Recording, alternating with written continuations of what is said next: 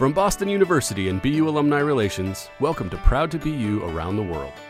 I'm your host, Jeff Murphy, and this season, we're taking the podcast on the road to meet some of our most interesting and accomplished alumni navigating life and careers in cities across the globe.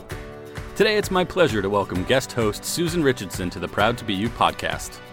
Susan's the Executive Director of Alumni Relations here at BU and leads our efforts to meaningfully engage our 339,000 alumni around the globe. Susan, thanks so much for being here. Take it away. Thanks, Jeff. It's my pleasure to introduce our guest today, Nina Tassler. Nina graduated from the College of Fine Arts class of 1979. She went on to build a groundbreaking career as an executive at CBS, where she rose through the ranks to become chairman of the entertainment division. In recent years, she published her first book, What I Told My Daughter, and co-founded PatMa Productions. She also received an honorary doctorate from BU in 2016 and serves as a member of the Board of Trustees. Nina joined me on the podcast to reflect on her formative BU experiences and to explore the values embedded throughout her storied career. Hi, Nina. Thanks so much for joining us today on our Proud to BU podcast. First of all, I just have to tell you how excited I am to be a part of the award-winning Proud to BU podcast. I believe that you came to BU to be an actor. Did you grow up with artists and entertainment people in your family? I did come to BU to study acting. I had wanted to be an actor from the time I was very young. I was active in high school and professional productions before I came to BU. There's nobody in my family, although I did hear a family story that my grandmother, when she was young, traveled to Los Angeles from New York to work in the silent movies, but I didn't know if that was myth or whether or not that was true. But I had no family affiliated with any of the anybody in the acting profession.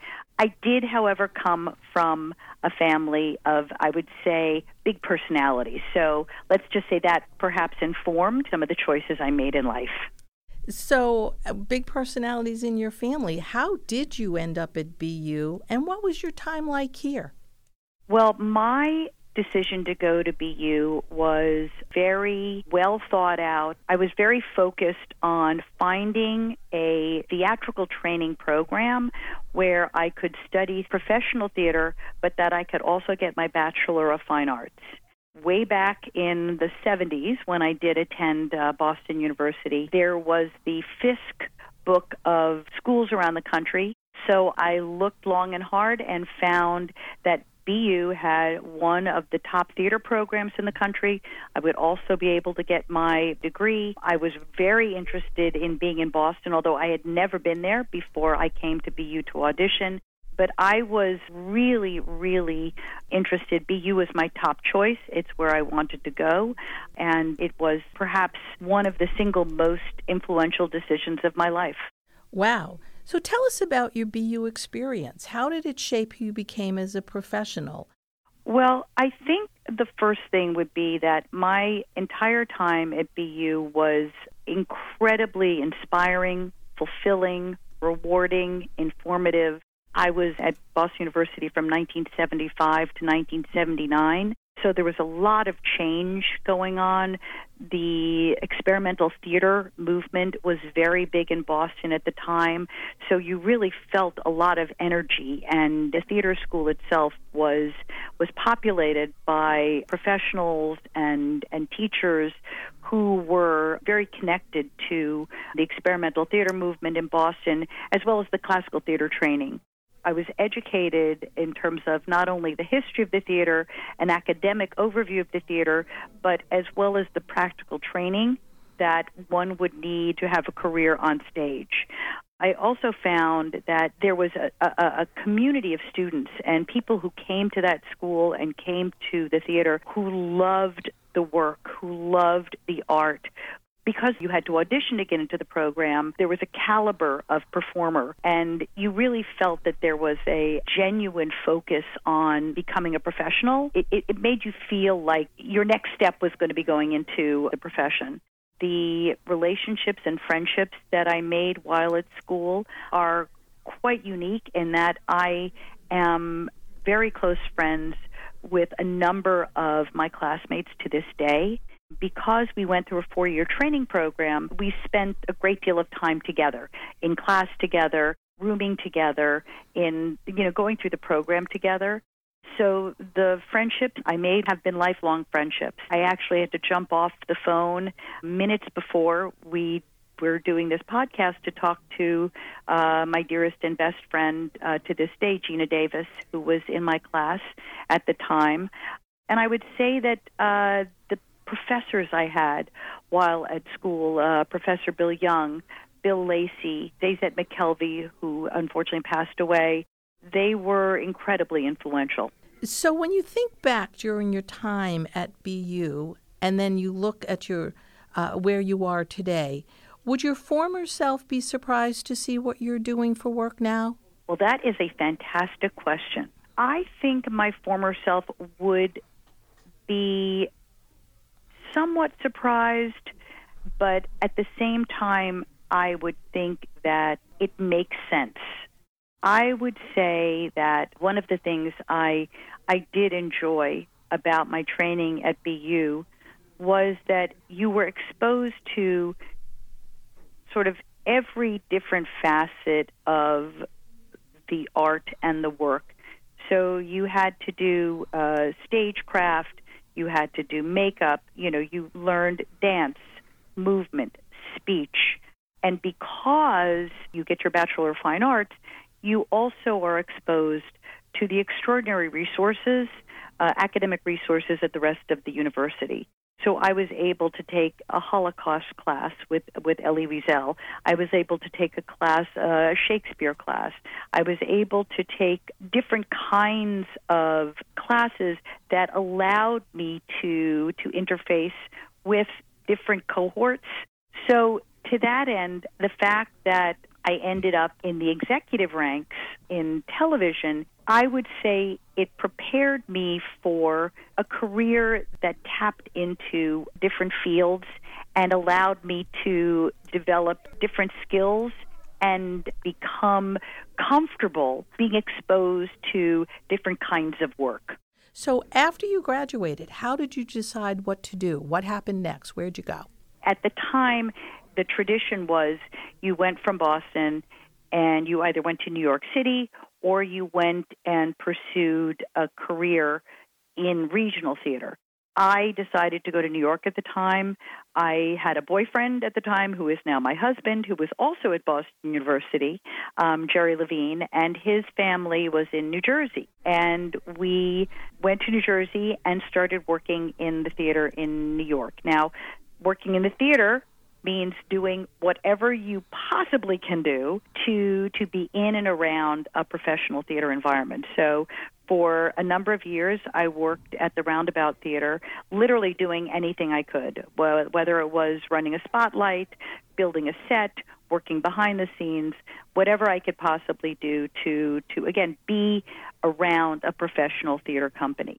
I was auditioning at the time. I was trying to get an agent at the time. I was helping friends do workshops, helping them produce workshops, whatever you could do just to, again, pursue a career in the theater, which also involved waiting on tables, which I did do. But New York was the first logical step, and I stayed in New York for a number of years. Unfortunately, was not successful. Did a lot of workshops, worked off Broadway, but I used to call myself the callback kid.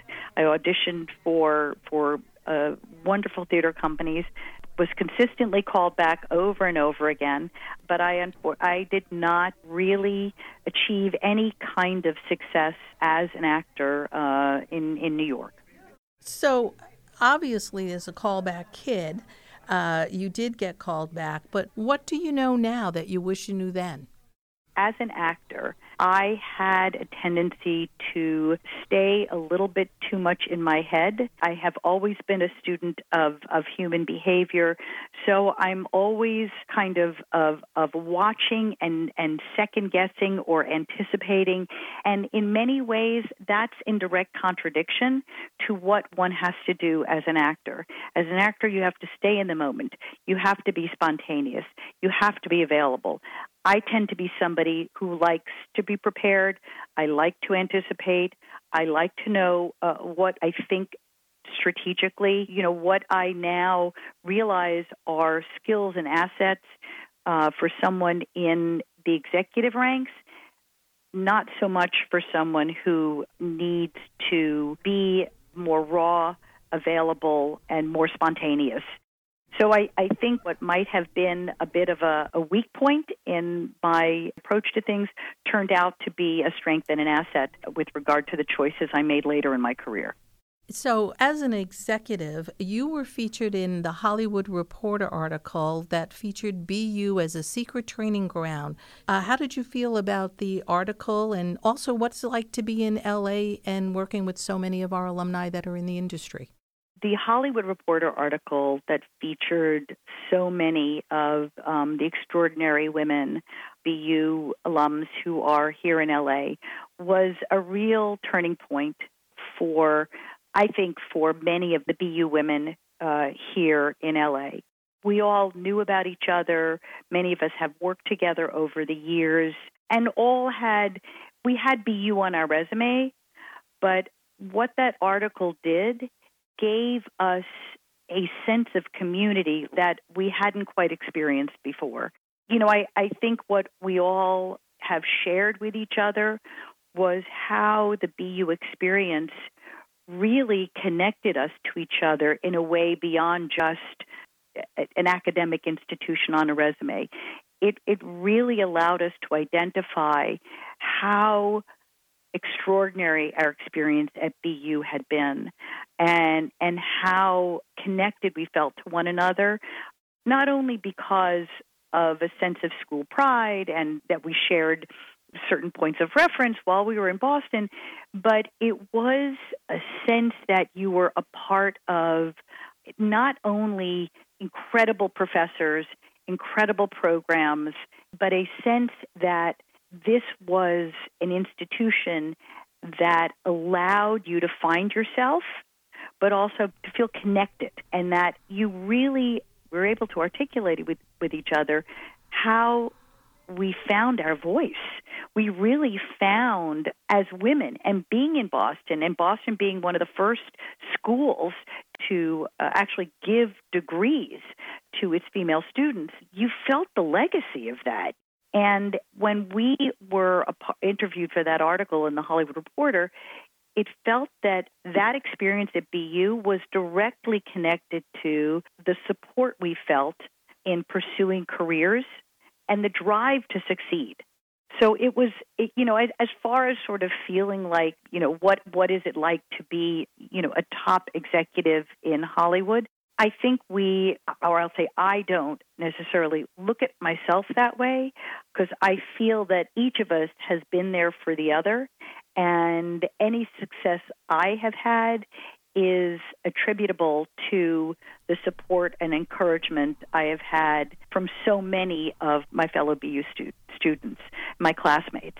Their success is mine, my success is theirs, and that sense of community, that sense of partnership that we have with each other, I feel that was incubated while we were at BU.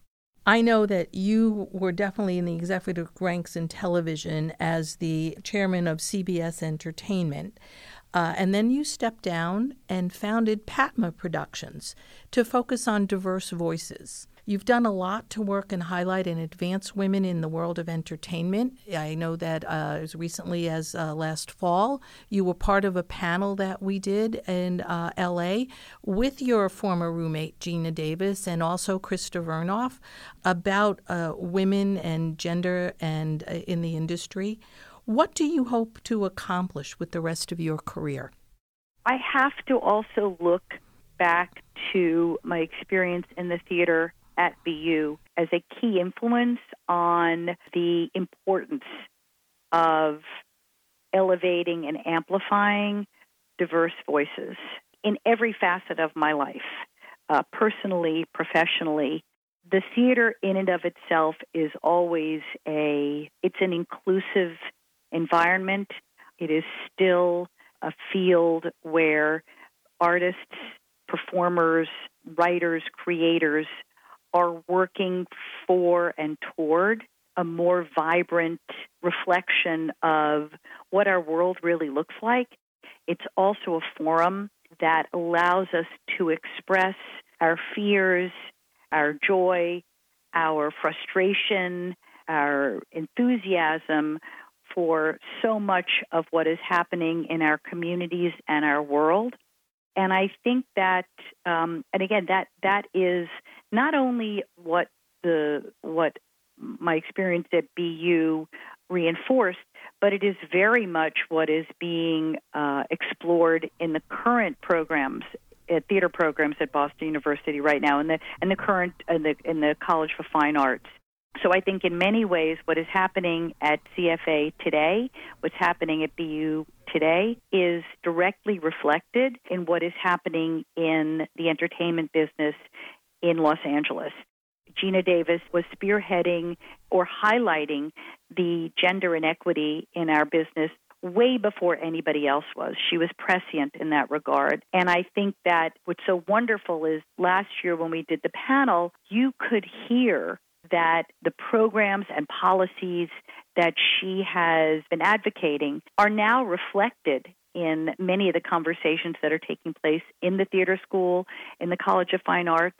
So there is a real synergy between what is happening in Los Angeles, what is happening with the BU community in Los Angeles, is very much connected to what is happening in the College of Fine Arts in Boston right now.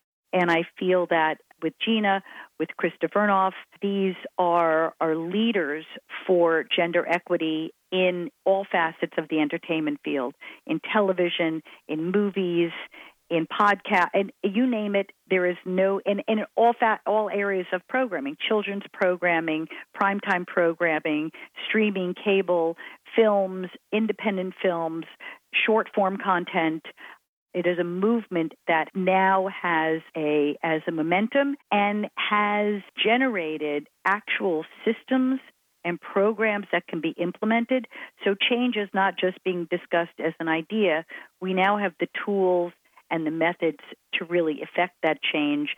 Again, thanks in large part to Gina, to Krista, and I think, tremendous debt of gratitude is owed to BU and to how much support the school has been giving us and the forums that are being generated to have these kinds of conversations. We appreciate it. And I'm also going to say you're also an author. You wrote a book, and I've read it, and I highly recommend it. What I Told My Daughter, Lessons from Leaders on Raising the Next Generation of Empowered Women. Why did you want to write this? And in addition to that, the introduction's very personal. How did your family feel about you sharing so much? Well, first, when I wrote the book, primarily for very selfish reasons, I had a lot of questions as a mother myself. I have a daughter, and she was entering her teen years. I had a very close relationship with my own mother, but there were questions about raising a daughter in the age of an emerging social media environment, in an age when the women's movement that I was a part of in the 70s didn't really exist. And I looked around and I said, and I just logically thought my daughter would become active in women's causes and so on. But they really weren't, they really didn't exist. So I had a lot of questions, and I went looking for, I have a very academic approach to things, so I started looking for books and essays and articles that would answer some of the questions that I had, and I didn't find one. And I thought, well, if possible, maybe I could collect personal stories from women across all different walks of life that would provide answers to the questions that I had. And in doing so, came up with the idea of reaching out to women, again, from all different walks of life, and have them tell personal stories about raising their own daughters, what they shared with their daughters, again, questions, fears, hopes, disappointments, whatever. I didn't want it to be a how-to book. I wanted it to be more, again, a personal, raw, and revealing collection of essays that gave readers unique insight into what it is like in our current climate to raise a daughter and raise daughters. And it was incredibly rewarding. And I feel, as we look to the current wave of incoming freshman congresswomen, we're seeing one of the largest group of women to enter government in our history. So I think we are on the crest of young women, women of color, women from, again, all different walks of life, really embracing the opportunity to lead and lead from such diverse backgrounds. And what that said to me is that we are who we are because of our personal stories, our families of origin. And the book really did reflect the diversity among the women leaders. When you seek to achieve in life, you don't abandon who you were or where you came from, but you embrace that. There's a quote, actually. It's a John Adams quote. Who we are is who we were. And I think women leaders today are very confident and comfortable embracing where they came from, and they want to share that same sense of history and pride with their own daughters. Yeah, and I highly recommend the book. It was really excellent, and I hope that our listeners can find it on Amazon or at their other bookstores. And so before we wrap up, you've been very successful on so many fronts. I know that in addition to your success in entertainment, family's very important to you. You're also an activist, and I know how much BU means to you. Are there any things, highlights that you wanted to share about things that you are the most proud of that we haven't touched upon yet? I would say that one of the most important aspects of my time at BU and how that kind of underscores where we are at this moment in our history, in our government, in our political situation. Being in Boston and being at Boston University, you were always mindful of history. You were always mindful of the fact that even though BU it's a big university, you felt that there was a great deal of respect for the relationship between the school and the city, and the school and the community. And that, I've carried that with me most of my life. And living in Los Angeles and feeling a sense of connection with my city, feeling a connection with my community. I serve on a number of boards, one of which is Jewish Family Services, and it is one of the oldest social service organizations in the city of Los Angeles that provides safety net programs for vulnerable members of our society. And being in Boston and being very aware of being a student in Boston, being aware of all the different kinds of communities surrounding the university made me open my eyes to how much we need to stay connected. And right now, as I said, being in Los Angeles, serving on different boards, being involved in different kinds of activism, Boston and being at BU allowed me to develop my voice and made me feel confident that what I had to say mattered, but it also taught me to listen. It taught me to listen, be aware of everything that was going on around me and the different organizations and different actions that I'm a part of, different causes. I listen a lot. And a call to service, again, I feel that being at BU, it gave me the foundation to build on. And when I am either at a protest, whether I'm at a rally, whether I'm speaking on a panel, whatever I'm involved with, and I either meet somebody else who went to BU or somebody had a relative who went to BU, there is an immediate sense of connection. And in a world where everybody sometimes feels kind of isolated and disconnected from each other, this sense of connection that BU gave us is what I carry into virtually everything I do. We need to reconnect. As a country, we need to reconnect in our communities. And again, those were the very vital lessons that I learned at BU. So, Nina, we're at the end of our time, but I can't thank you enough. And we're so proud to have you, our alumni population. And thanks so much for today. It was a pleasure. Thank you so much, Susan. Thanks again, Nina, for joining us on Proud to Be You. While we only scratch the surface here on the podcast, I encourage all of our listeners to read Nina's wonderful book, What I Told My Daughter. There you'll find more of her perspective, plus essays by a wide array of iconic women leaders, including Ruth Bader Ginsburg, Madeleine Albright, and fellow BU alumna Gina Davis. You can find a link to the book in the show notes of this episode. Thanks, Susan, for bringing us this fascinating conversation, and my thanks to Nina for sharing her time and talent with us as well. On behalf of everyone on the BU Alumni Relations team, thanks so much for listening to Proud to Be You. If you enjoyed this episode, please be sure to subscribe, rate, and review our podcast wherever you find your episodes. I'm Jeff Murphy, and no matter where your path takes you, be proud to be you. The Proud to Be You podcast is produced by Boston University Alumni Relations. Our theme is from Jump and APM Music. To learn more about Proud to Be You, visit bu.edu/proudtobeyou.